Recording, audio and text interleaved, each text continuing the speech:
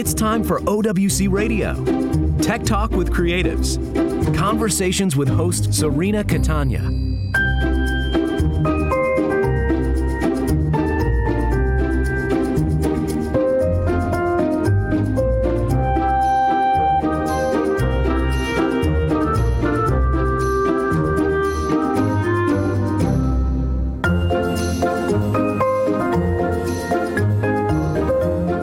I am about to meet a new friend today, and I want you to join in because I think this is going to be really fun. BJ Morgan is the marketing manager with the NAMM Museum of Making Music, and they have some amazing programs. And OWC actually gets lots of letters from people talking about how happy they are that they were able to experience it, particularly young people. So we're going to talk more about the museum. We're going to meet BJ Morgan and come on along for the ride. Welcome to OWC Radio, BJ Morgan. I've already introduced you and people are just really excited about what you're doing over there. So can I just start out with a very basic question? Tell people who, I can't imagine that they wouldn't know, but tell people who don't know, what is NAMM? Oh, yes, that's a fantastic question. So NAMM, the acronym NAMM, stands for the National Association of Music Merchants. And NAMM is a over 100-year-old trade association. And what it does is it represents the people, families, companies, businesses that make musical products, that sell musical products, encompass that entire ecosystem. So they support that environment. They came together in the early 1900s to bring together these manufacturers and establish trade practices, advocate for the benefits of making music, and just strengthen the music products industry. And the music products industry is the ecosystem of musical instruments, how they come into being, how they go through their channels to get to you and I. And then also, the important part of that is what happens to them when they achieve their purpose to make music, what benefits comes from that. So NAMM is the kind of the centerpiece around that industry, doing advocacy work, bringing together these communities and furthering the advancement of the music products industry. So I've been hearing about you for a very long time, obviously, but I have a confession. I've never been to NAMM. Oh, well, a lot of folks explain it like if you're a musician and are aware of that world, it's like being a kid in a candy store when you go to the NAMM show. Then the NAMM show, people think of it as the annual event here on the West Coast in California, traditionally in Anaheim, though it's moved around throughout the history of NAMM. But it's where all the makers come together, all the companies that make instruments, all the retailers, from the very large retailers to the very independent retailers, their associates, business representatives, educators, musicians, endorsers, which a lot of people get excited about to see those high-profile star endorsers come to a manufacturer's booth and demonstrate at one of their products. So it's where it's at if you're a musician or have an interest in musical instruments. It's like being a kid in a candy store. I used to be when I lived in Europe. So I think I'm going to renew my love of music. I'm going to go this year for sure. OWC is going to be there, and I'm meeting you through Chris Koistra there. So I have to thank Chris for introducing us. And this is awesome. It's mega billions of dollars on top of the creative side of it. There's a huge industry surrounding music. It's actually, if you do your research, it's the number one destination for people on the internet is searching for music. For people in social media, they're searching for music. That's the number one over the film and television industry. So I'm very excited about it. So I'm definitely going to be wandering around. When is it and where this year? Because I think, didn't the date change this year a little bit? It did a little bit. And, just because in the response to this pandemic, that's really been, challenging everyone, all industries, including the music products industry. It's really reinforced that we strive for connection as human beings. It's part of our core music. And the NAMM show, they decided in response to the pandemic to make sure everybody was safe and healthy and whatnot. They've moved it to June 3rd through the 5th, 2022 in Anaheim at the convention center there. And myself being part of the NAMM Museum of Making Music, will be there as well, just kind of talking to people and making those connections for all the attendees that are going to the NAMM show and experiencing that. All right, that's a great segue because my next question was going to be about the museum. Tell us about that. I'm really excited about that. That is my wheelhouse. The museum is part of NAMM. It's part of the NAMM Foundation, actually. Foundation does a lot of the advocacy, does a lot of the promoting the benefits of making music for all ages, for everyone out there, and really helps making it possible for people to get access to making music. It's a right that we all have, is to experience that. And so the museum is a program of the NAMM Foundation. We're one of the many programs that they do. We've been open to the public since 2000, so over 22 years now. And like I told you, what NAMM does, the museum actually celebrates the accomplishments and the impact that people have, the manufacturers, the people, the company, the businesses, the people who are involved in the making, the providing of the instruments, and then the people that use the instruments, just like you and I, or the world famous musicians. What happens when the rubber hits the road, when you make these wonderful instruments and you innovate and you design and develop and you have something wonderful and then you send it along its way. The folks that make it possible to get the instruments, the mom and pop retailers or the online retailers, what happens when it hits your hands, what wonderful music is made and what wonderful benefits do we experience. So the museum captures and celebrates those stories. We are in Carlsbad at the international headquarters of NAMM. So we're in NAMM headquarters. That's where they do all the planning for the trade shows. That's where they do all their membership work, all their advocacy, and the great things that NAMM does. The museum's actually housed in their headquarters on the first floor. And it's been open to the public, like I said, for 22 years. Anybody can come visit any day of the week, except Monday. Monday is the only day we're closed, as well as a couple national holidays. So anytime you're in Carlsbad or visiting West Coast, make sure you come by the museum to check it out. So did I drag you in on your day off? This is part of what I do, is really getting folks excited about the museum, sharing that with others and sharing it to the world. And you're close to me. I'm in San Diego. I'm going to have to visit. You have programs for all ages. I noticed some things for young people too. Oh yeah, anybody can visit the museum. I liken it to, if you have an appreciation or some connection to a favorite song or something that you love about music, it's for everybody. You don't have to be a musician. You don't have to be an artist. You can be just somebody that loves music as part of your life, part of your experience, which I think encompasses just about everyone I know. But yeah, any age. And yes, we have many programs at the museum, from field trips, from educational programs. We'll bring in local schools. A lot of what we do is serving Title I schools, where a lot of the kids are coming from maybe lower economics communities. So we actually sponsor and subsidize and pay for these tours and the transportation to get these kids into the museum for free, as well as we have a band program for older adults. We have a string orchestra for older adults. We do concerts. We do family activities there, and we do special exhibitions. We have a core story that we tell at the museum, but we also are able to change it up from time to time in a nice special exhibition room. So we change the theme. Right now, currently, we're talking and showing the life of guitarist and innovator Les Paul. It's a photography exhibit. And then on the horizon, we have another exhibition titled What Good Is Music, where we're going to explore the impact that it has on individuals' lives, how we connect to each other, and then what impact music has on the world. It's so important. There was a social media posting recently of the Ukraine National Symphony playing in the middle of the war. It just gets to me. That's an extreme. And it is one of those moments, one of those touch points where we really look to it and say, that is what it means to really use music as a connector for social impact. Music has many different meanings, and making music is a different experience. And it's something that, we really want people to experience, to pick up an instrument, try it out, or at least learn where it came from. You start connecting yourself to a broader community, to a larger purpose and meaning. Absolutely. It's a global language, isn't it? Mm-hmm. What about you? What's your background? How did you end up at NAMM? Oh, gosh. I'm a musician. So I've been playing music since I was a kid. My folks started me off on piano lessons as a very small boy in Midwest Indiana. And so I did piano for a long time. It was a good starter instrument. And when you get to late elementary school age, middle school age, you have an opportunity to join the band program. And they don't have piano in band, apparently. So I ended up making the switch to drums and percussion. That's what I was able to lock into because of the xylophone or the marimba or other mallet instruments where it looks like a piano keyboard. I'm like, I recognize that. I can connect to that. And so that was my gateway into drums and percussion. And I've been playing drums for, 30 some odd years now. That's not how old I am, but that's how long I've been playing drums. So I went to school. Music was part of my identity at that point, and I went to college and pursued a degree in music business administration. And as I was wrapping up my college experience, my advisor, Jim Slutz, he recommended that I pursue an internship with NAMM because it was kind of the heart and soul of the program that we were studying, that music business administration. We actually studied the manufacturers and the retailers in that ecosystem.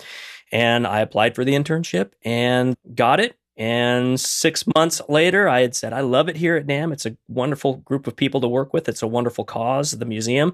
What can I do here? Where do I fit? And they were able to find a spot for me there at the museum. It was a fledgling organization, only about 6 months old at the time. And so I ended up taking on the marketing and development duties early on. That's a pretty big chunk to take a bite out of. And fortunately, we were able to hire some more wonderful staff people and diversify those different roles. But I kept on with marketing and promotions and publicity. And that's what I have continued to do for the museum for the past almost 22 years now. And so both NAMM and the museum are nonprofit organizations, right? It's a different kind of nonprofit. So as I said, NAMM serves the music products industry. So they actually are a member organization, membership-based organizations. Kind of like the Producers Guild. Yeah, they're 401c6, I believe, is the designation. So their members are the manufacturers, their members are the retailers, and all the other constituents involved in the music products industry. Whereas the NAMM Foundation, and by association, us being a program of the NAMM Foundation, we are a 401c3 nonprofit charitable organization. So yes, we are serving the public, the museum is. So does the museum go on the road at all, or do people come to you all the time? We typically keep it in-house. We're a pretty small organization, not huge. The museum is a very locally, regionally focused organization. So a lot of what we do, we try and bring people inside to our walls to let them experience that. We've opened up a little bit more. The recent pandemic has really helped us refocus and pivot a little bit, whereas I really learned how to quickly develop a streaming series, a web stream series, where we invited everyone from around the world to come and learn about the museum and learn about wonderful artists, wonderful music manufacturers, retailers, basically the storyline we were able to share beyond our borders. Where do people go to find that? Can they still see the series? Of course. In fact, they can visit our website. The series we called Mom at Home, MOMM, is the Museum of Making Music. So it's a fun acronym, MOM. It is. I like that. Yeah, we called the series Mom at Home since everybody was at home. And you can find that on our website, www.museumofmakingmusic.org, and search for the Mom at Home link from the menu bar. So the whole business of music has really changed from the good old days when, for example, MTV was just a test in going out in test markets, right? Mm-hmm. So let me ask this question to you.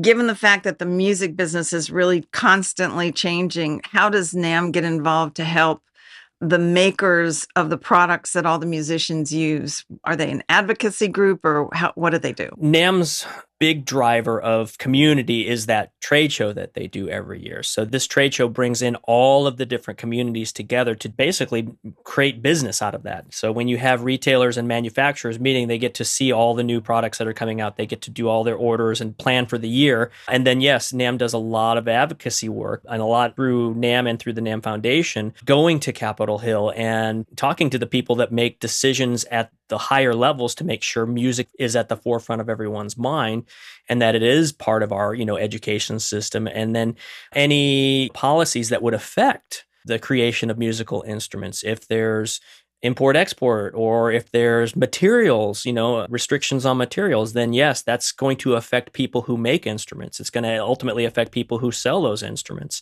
And so there's not any one part of the music products industry that NAMM focuses on. They try and make sure that everyone benefits through their work and raises, as they say, when the tide rises, it lifts everyone up. So they are the ones that are trying to make sure the tide is rising for everyone and making sure that we're growing in that industry and that we're all successful. Not everyone's going to be successful in the industry, because 95% of new innovations can fail, and there's, you have certain successes. And so they do also, at the NAMM show, they do a lot of professional development. So they do education sessions on operating a better business or being better social media content creators to improve their businesses. So that's kind of part of the work that NAMM does. And then part of the work that the museum does is recognizing, like, say, the innovations that come out of the industry, like when you're innovating on a guitar, or the innovations from an acoustic guitar to an electric guitar, what impact that had, and how those makers changed and why they changed, and then how that impacted the people who were selling guitars and electric guitars, and then how that impacted the kids starting garage bands and the music that they made out of that. So we try and mirror what NAMM is doing as a global organization in the museum story too. Do you also curate what goes into the museum? I know it sounds like you're wearing a lot of different hats. Do I know? Fortunately, one of my colleagues is the curator and artifacts manager, Dr. Jonathan Piper. My specialty is more along the marketing side, more along the design and desktop publishing, creating the collateral, doing the social media, doing concerts and events. I do front of house and whatnot, but Jonathan is the one who helps guide that storyline along. We all kind of have input, but he's really the person behind all those wonderful exhibits and what's on display there. Marketing has really changed as well. I mean, we used to have agencies that did all the work for us, right? They're still out there, especially like independent agencies. And we've used some really wonderful people in the San Diego area that have helped us spread our message, because even as a small team, you really want to rely on people's expertise to help spread the word. Yeah, it's a lot more than just posting. There's a lot that goes into understanding marketing as a business and being the ally of your client that you're supposed to serve, right? Absolutely. So you need to understand all aspects of the business, all aspects of how NAMM works and what they need and how the museum works and what it needs. And then you can make decisions about what and how and when and where to spread the word. I'm really curious. Did press releases still work? Yes, they do. They do work. What has the most impact is the networks you create, the relationships you create with people who have the expertise to help and to help promote your work and to get you out there too. So, I mean, it's all about relationships. It's finding the people who are wonderful at what they do, recognizing them for their talents, and then just developing those relationships. And it shouldn't be a one-sided relationship. It needs to go both ways. If you appreciate the folks that are out there helping you and they appreciate being able to help and finding ways to push us all to success. I think in the creative world, we move in packs, and there's a reason for that, right? There's safety in numbers. There's comfort in numbers and working with people that you've worked with before. That's always wonderful when you could sort of move together into the new zones. It's great. But I know that OWC, they just really love what you're doing. And I'm excited. I'm going to actually go to Carlsbad. And I'm definitely, now the pandemic is over, I can get out once in a while. It is so nice. So can you tell people a little bit more about, now you're doing Les Paul.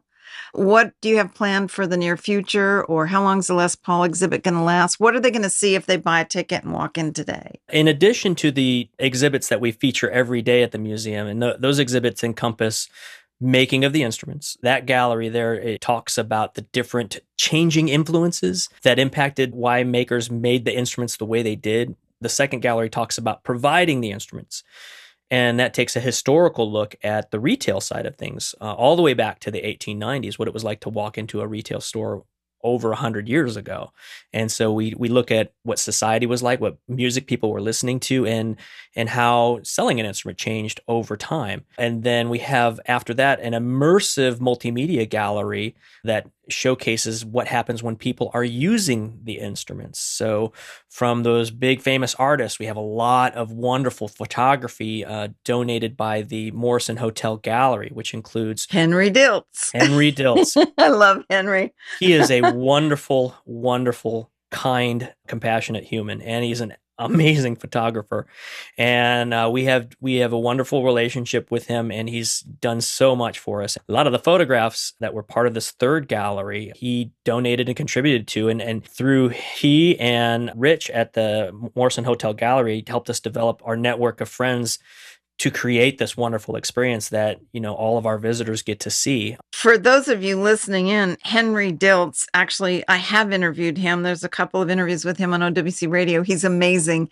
He's known throughout the world as the Woodstock photographer, right? I mean, he was there in the middle of Woodstock and got all those iconic images. And then in the Laurel Canyon days, lived in Laurel Canyon right down the street from all those very famous musicians. And everybody used to just hang out, and Henry always had a camera with him, and he's very talented, but he's just so pleasurable to talk to. He's a riot. Henry's funny.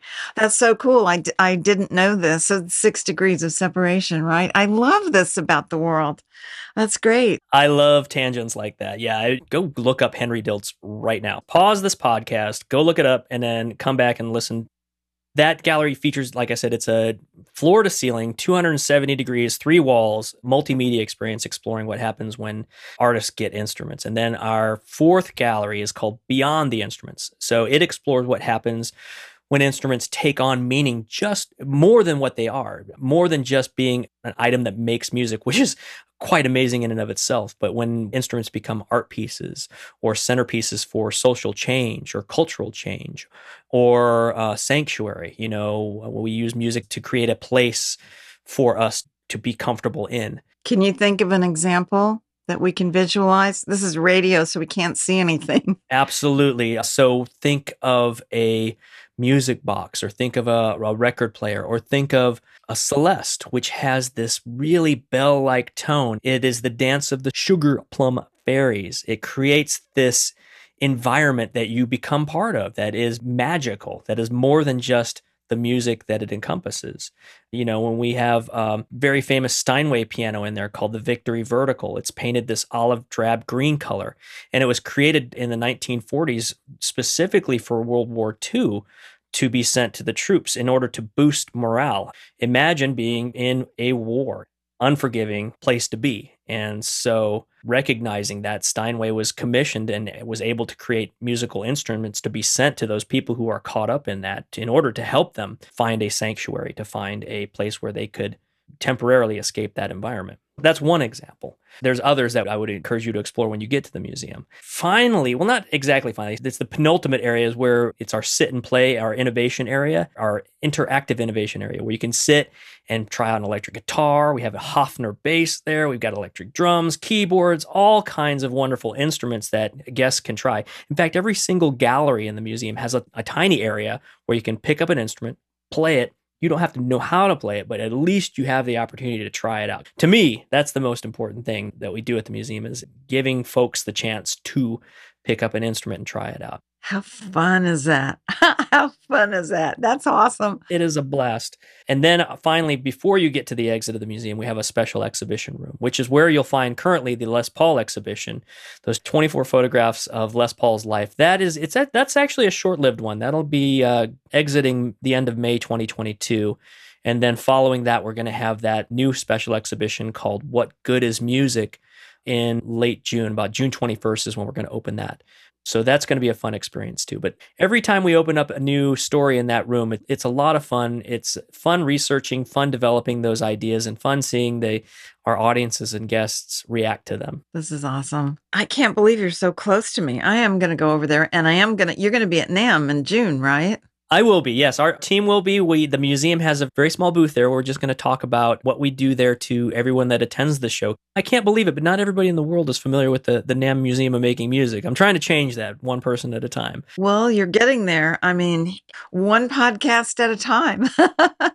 Exactly. I think it's wonderful. You're going to be really busy, though. If you're going to NAMM early June and you have a new exhibit starting, the third week in June, that's an intersection of a lot of work. I admire you a lot.